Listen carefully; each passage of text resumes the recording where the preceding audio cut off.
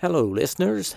As an enhancement to your listening experience, I am now going to present these archive episodes unedited in their entirety, which includes all of my afterthoughts.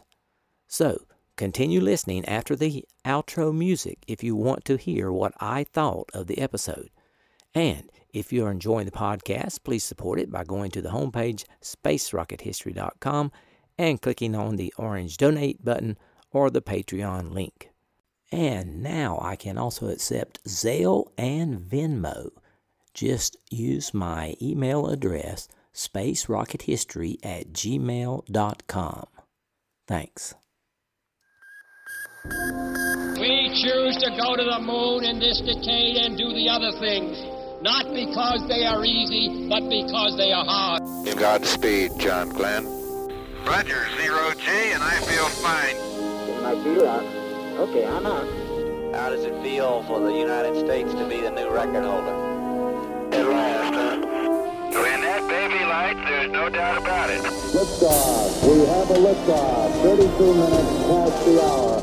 Liftoff on Apollo 11. Listen, Tranquility Base here. The Eagle has landed. That's one small step for man, one giant leap for mankind.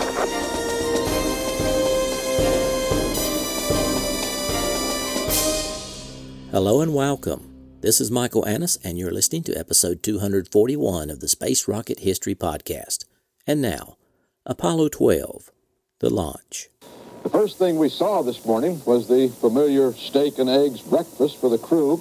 Mission Commander Pete Conrad, rookie astronaut Alan Beam, and Richard Gordon, the stay-behind fellow who circled the moon while the other two land on its surface. And here they are, the astronauts, as they have reached the White Room level, walk across that catwalk from the elevator to the White Room itself. First man in will be the commander, Pete Conrad. Dan Rather, I gather you're there at the Kennedy Space Center, there at helicopter side. That's correct, Walter, and it's pretty drippy out here at the moment. It's been raining for about the past 15 minutes. Everyone who has one has his umbrella out, has his raincoat on. As you see, the President has his raincoat on. Mrs. Nixon is raincoatless, although a Secret Service man is opening up an umbrella now for both Mrs. Nixon and Tricia Nixon as they step off the helicopter. Smiling faces.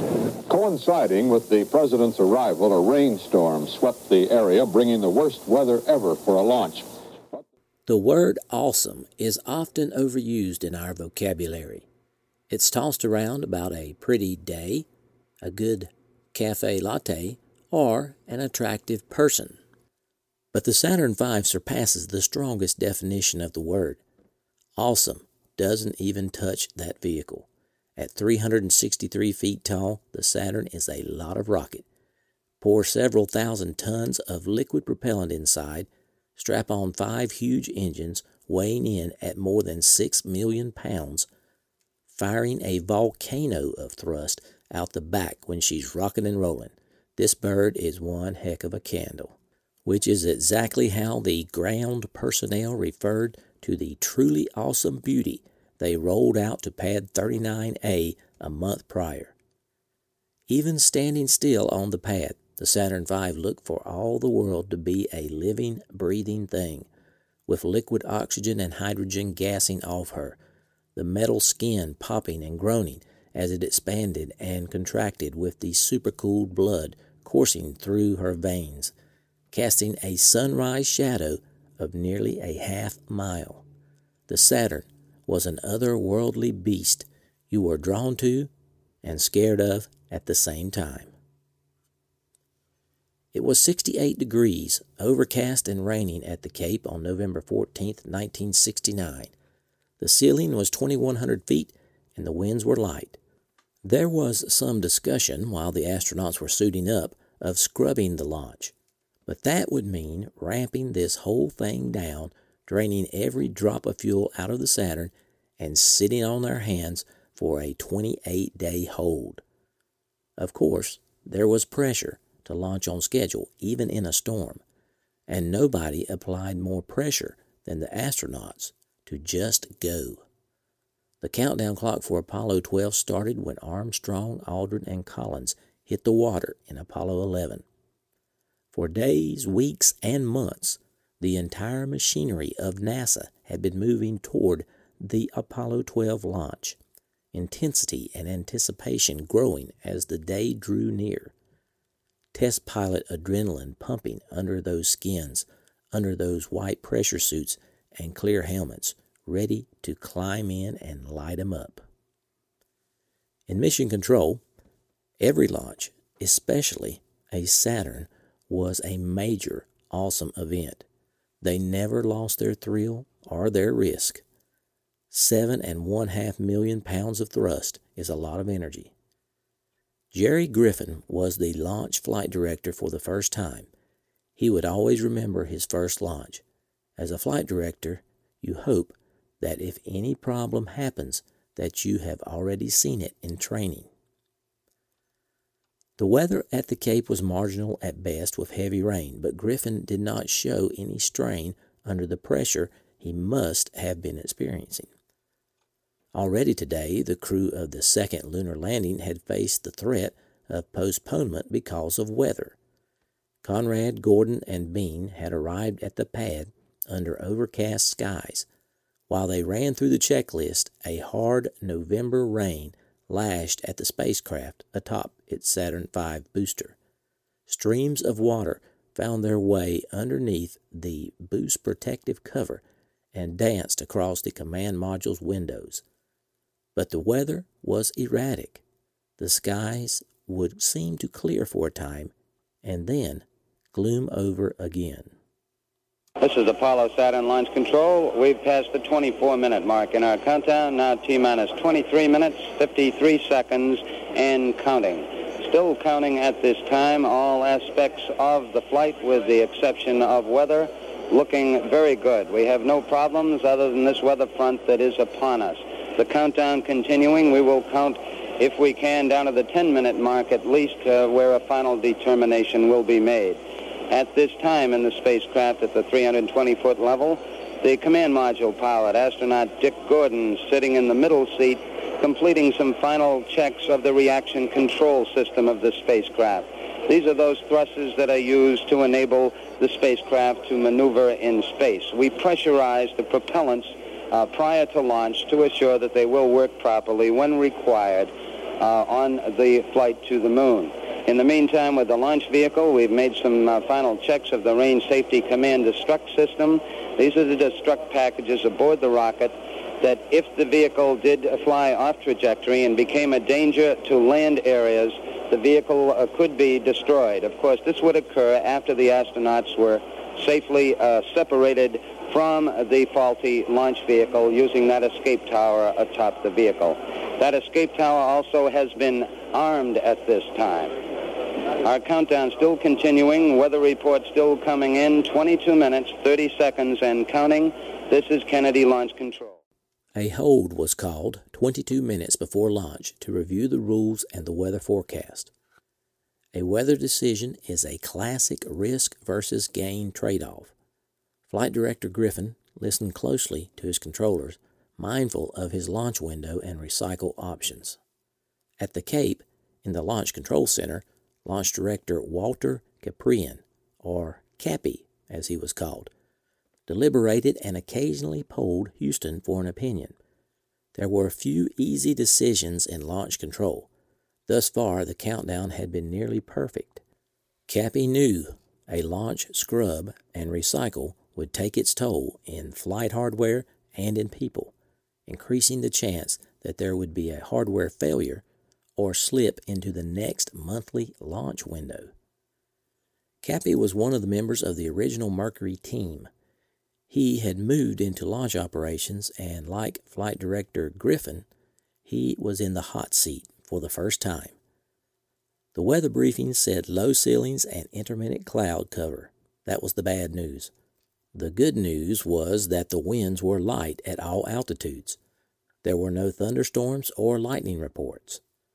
During the hold, the public affairs officers commented that President Nixon was in the VIP area his first and only visit to the Cape to view a launch. Finally, a report from an Air Force weather plane tipped the scales. Ceilings acceptable, winds within limits, no lightning for 19 miles. They would go. The test conductors started their polling.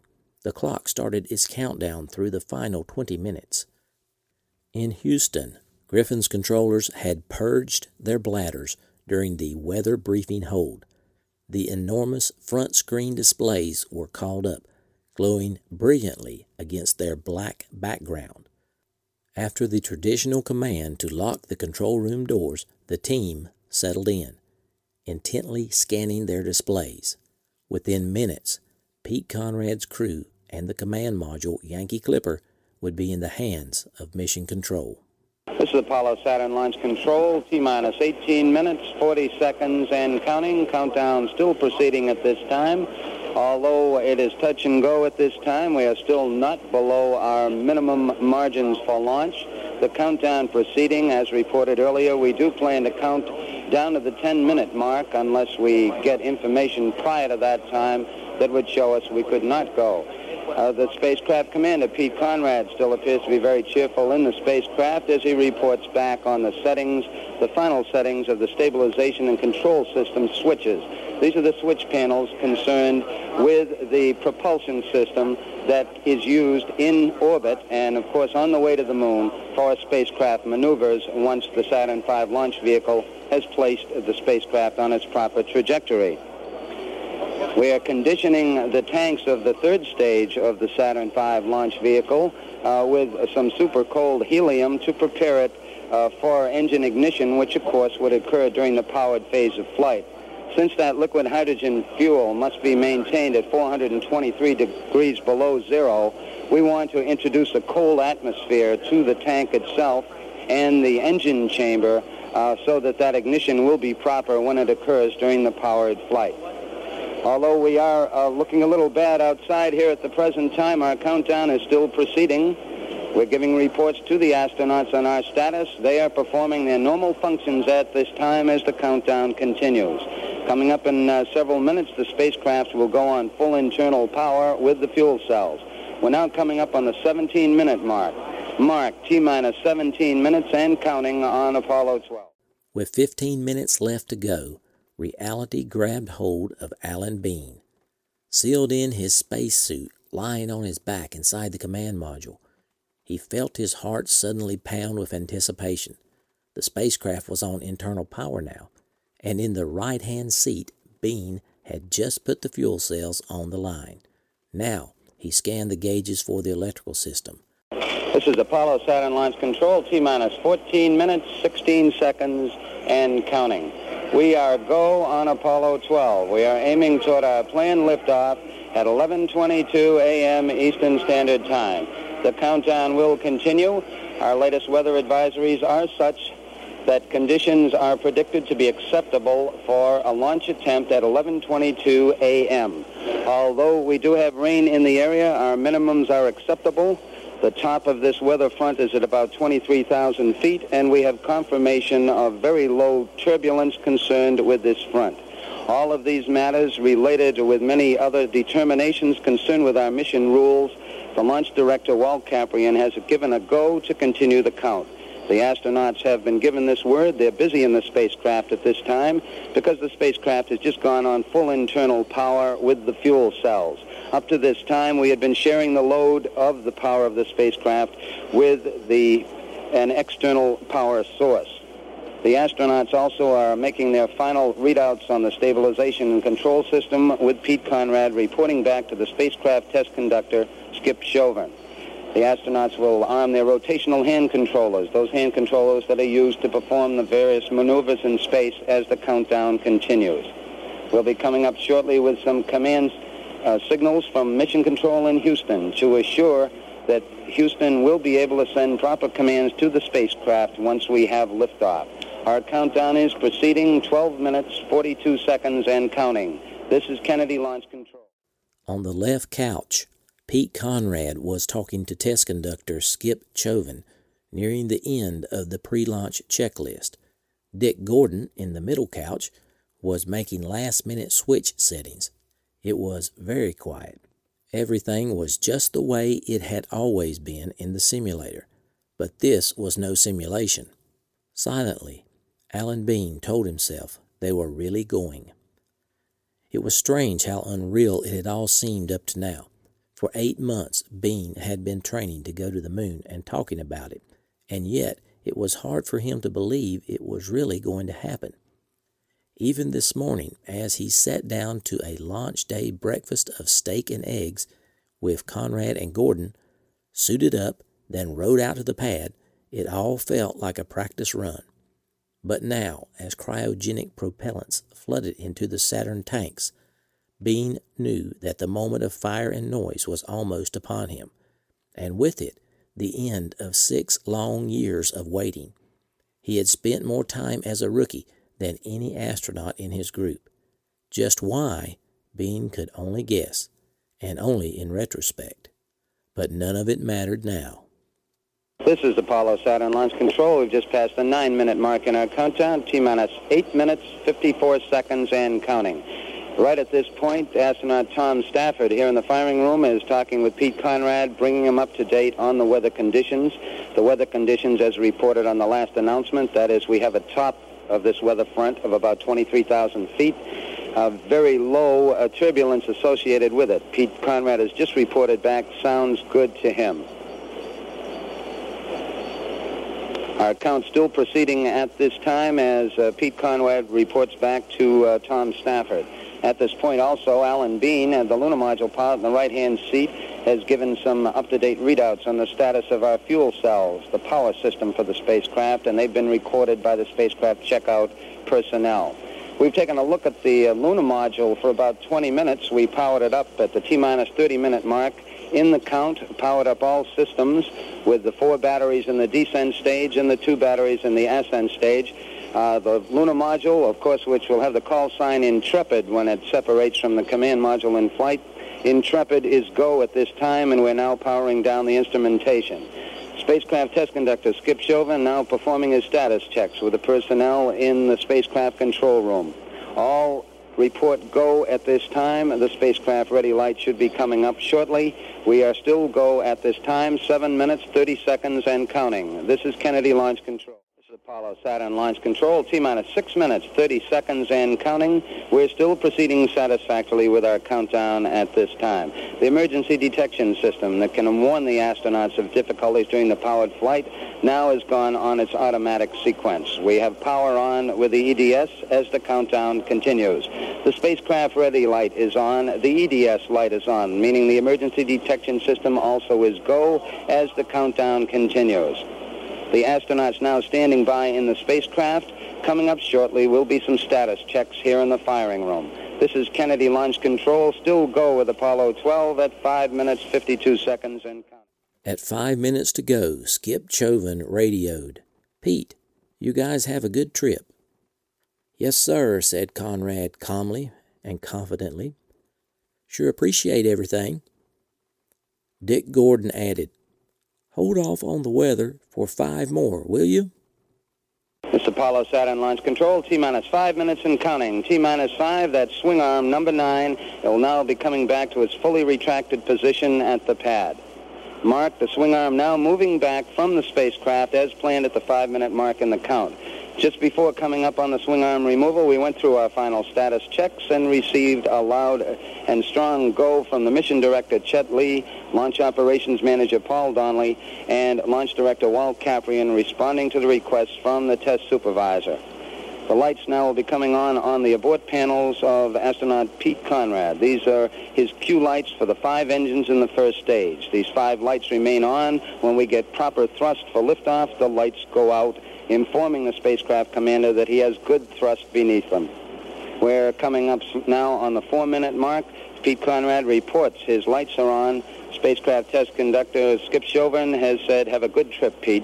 Pete reported back, "We appreciate everything everyone has done." 4 minutes and counting, still proceeding at this time.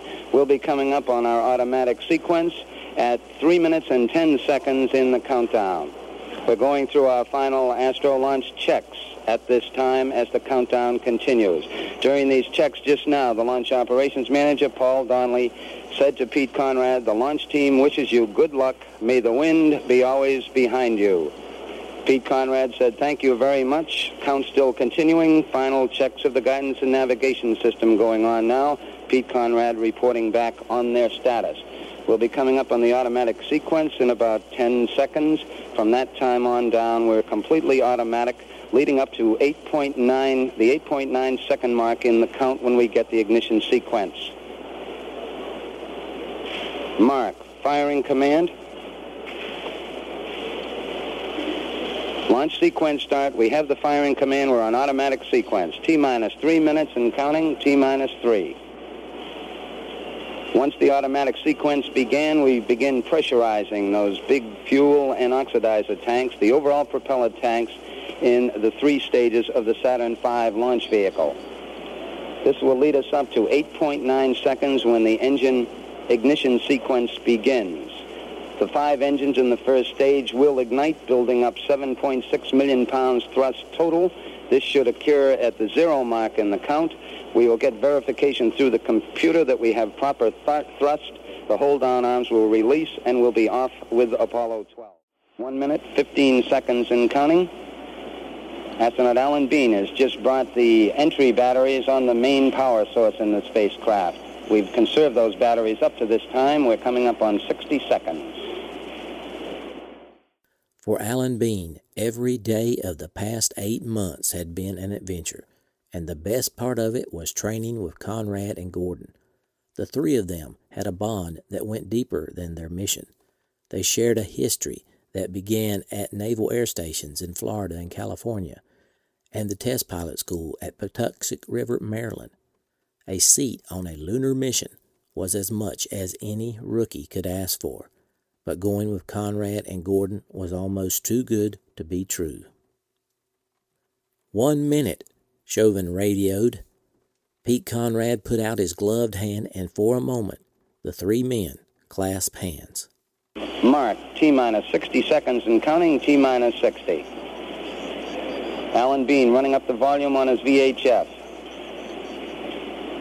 50 seconds and counting. 50. We've now gone internal power with the launch vehicle. We're on the internal batteries in the 3 stages of the Saturn V. T-minus 40 seconds and counting. The spacecraft commander now performing his final function, pressing a button to align the guidance and control system of the spacecraft. Coming up on 30. Chauvin radioed. 30 seconds, 12. Roger, said Conrad. Mark, T-minus 30 seconds and counting, T-minus 30. 25 seconds and counting, we're still proceeding. T-minus 20. 17 seconds, swing arm back. We have guidance internal. At 14 seconds, Chauvin began to count down. 10, 9, 8, ignition sequence start. 6, 5, 4, 3, 2, 1, 0. All engines running, commit. The 3 astronauts heard the distant rumbling of the Saturn's engines igniting. As Chauvin kept counting down, the spacecraft was engulfed by vibration. There was some noise, but not too much. They could still hear Chauvin's voice counting down to 0, even as the vibrations increased. Somewhere in the midst of all that commotion, Apollo 12 left the Earth. 1, 0. All engines running, commit. Liftoff. We have liftoff, 11:22 a.m. Eastern Standard Time. Pete Conrad reports that your program is in. Tower clear. I'm pitching a roll program, and this baby is really going. Liftoff, called Conrad. The clock is running. By now, the whole spacecraft was shaking, but not as bad as Conrad had expected. He scanned the instruments as Dick Gordon called out the time. 3 seconds. 6 seconds. It seemed to take forever for the Saturn to rise past the launch tower, and when it did, Conrad radioed cheerfully to Houston. That's a lovely liftoff. In the center seat, Dick Gordon glanced through a tiny window in the boost protective cover. Everything's looking great, he told Conrad. Sky's getting lighter. Conrad kept a hawkeye on the 8-ball, the artificial horizon indicator that showed the spacecraft's orientation. It registered the Saturn's slow roll as the rocket steered onto the proper heading. Everything was right on schedule. It was like a perfect simulation. "Rolls complete," Conrad announced. Suddenly, out of the corner of his eye, Conrad was aware of a bright flash of light outside. At that same moment, a long burst of static filled his ears. He felt the spacecraft tremble. Only Conrad saw the flash, but suddenly all 3 astronauts heard the sound of the master alarm ringing in their headsets. Conrad radioed Houston. Okay, we just lost the platform, gang. I don't know what happened here. We had everything in the world drop out. Roger. +1. Fuel cell lights and AC bus light. A fuel cell disconnect. AC bus overload 1 and 2. Main bus A and B out. Apollo 12 was in serious trouble.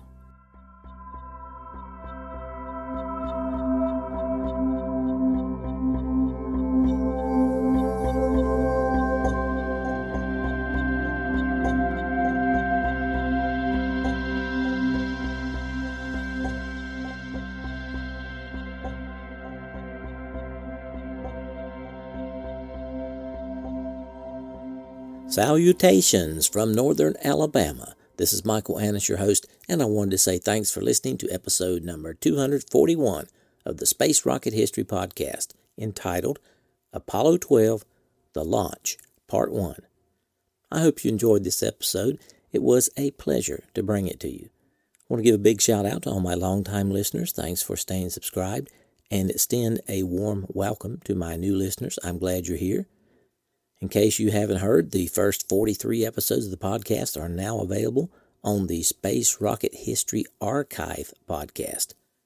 This means that the first 43 episodes are once again available on iTunes, Stitcher, Google Play, and all your favorite podcatchers. To find the archive episodes, search for Space Rocket History Archive. Today, we salute my satellite emoji donors. These donors have donated for 4 years in a row, and they receive a satellite emoji next to their name on the donors page. Thank you, satellite donors, for your continued support. I do really enjoy giving out these longevity emojis, like the coveted rocket emoji and the treasured moon, sought after satellite, and the new one, the shooting star. Okay, I had several afterthoughts about this week's episode. First of all, I want to give credit to my sources. A Man on the Moon by Andrew Chaikin, Failure is Not an Option by Gene Kranz, Rocket Man by Nancy Conrad, The Apollo Flight Journal, and Apollo, an Eyewitness Account by Alan Bean. Well, in case you haven't realized it yet, Apollo 12 means a lot to me. It was the only Saturn V launch that I got to see in person. I've been asked by several listeners to tell the story of what I witnessed that day over 48 years ago. When I viewed the launch, I was only 9 years old, and 48 years is a long time to remember things.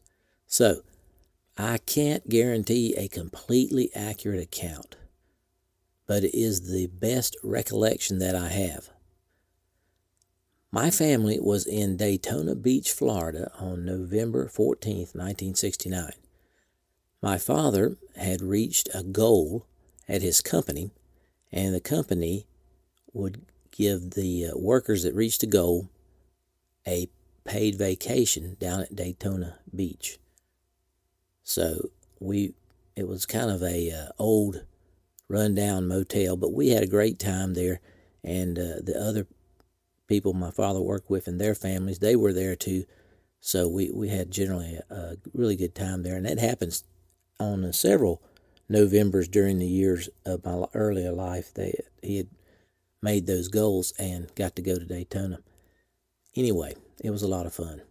On the day of the launch, we made the trip down to Titusville, Florida, which was not very far from Daytona. It was a rainy day, and when we got to Titusville, we looked around to find a place to park the car and watch the launch. Now, we hadn't been to Titusville very many times, so this was like not so easy to find.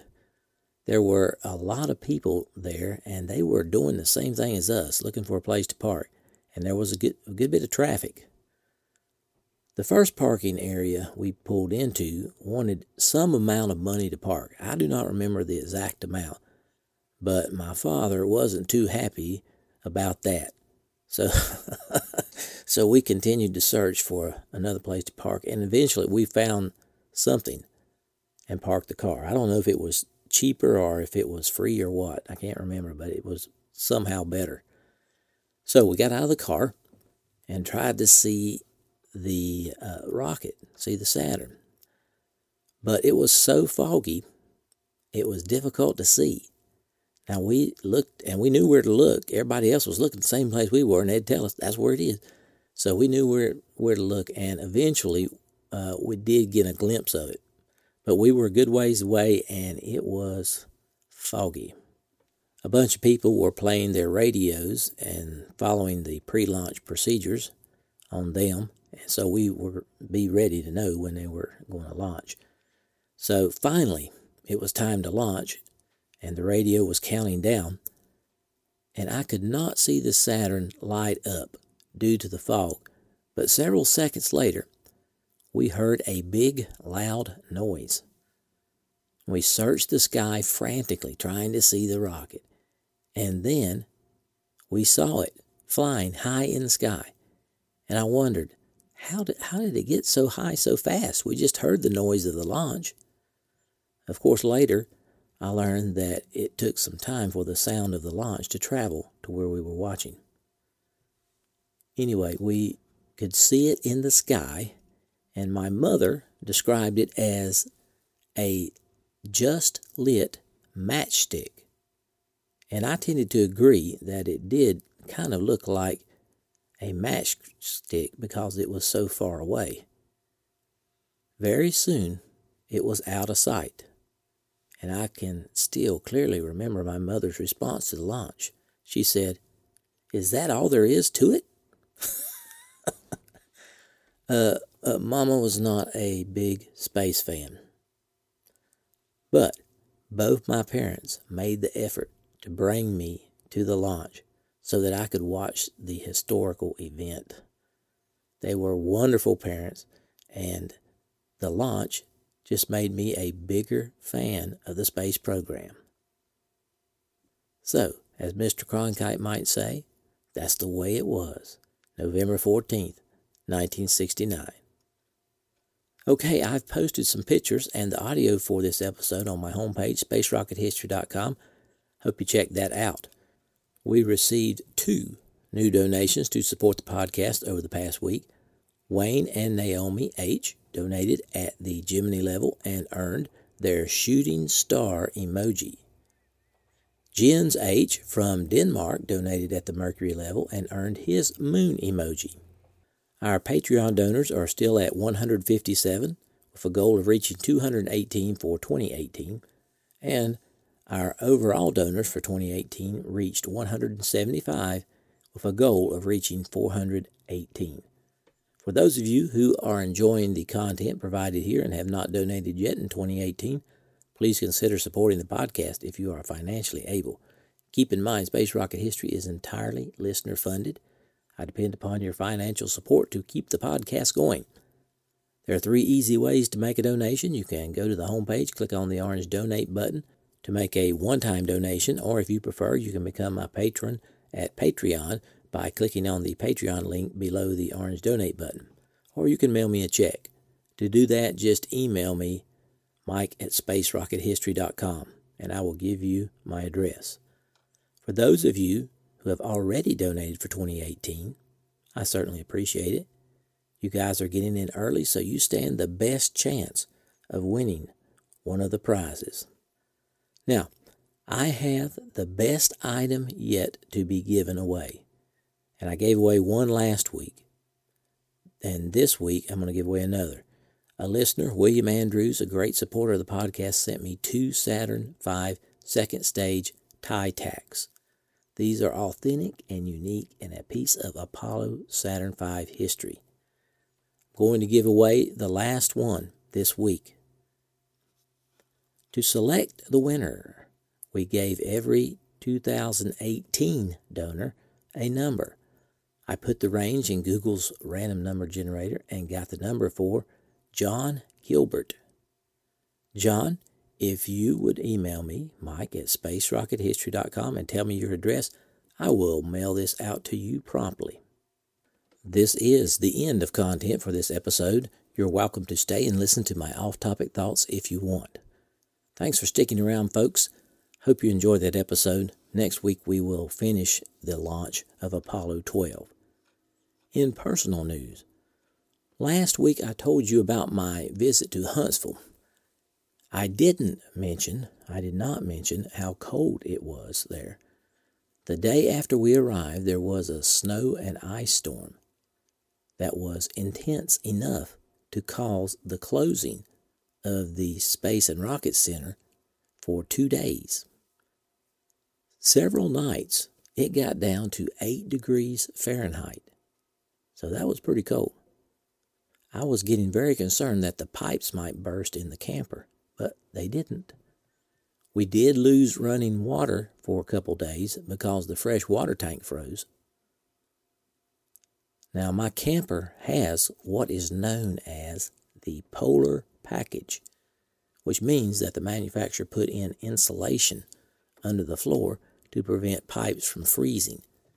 And, of course, the gas furnace has a duct that blows in the storage bay where the black and gray tanks are, so they don't freeze. Anyway, when things thawed out, we were very happy to see there was no damage. So we came out of that pretty good. Now, another place we visited while in Huntsville, actually it was in Scottsboro, we drove over, and it's called the Unclaimed Baggage Center.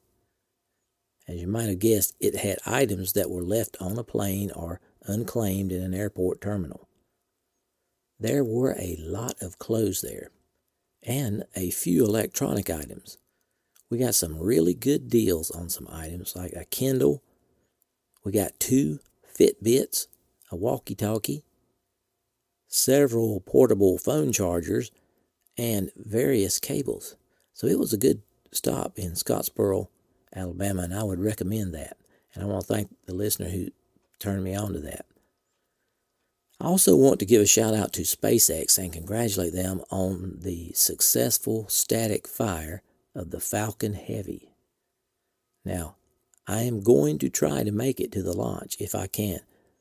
It's not for certain that I can make it right now, but I'm going to do my best to get over there and see that historic launch. Okay, that's all I have for this week. Hope to have episode 242 posted by next Thursday. So long for now.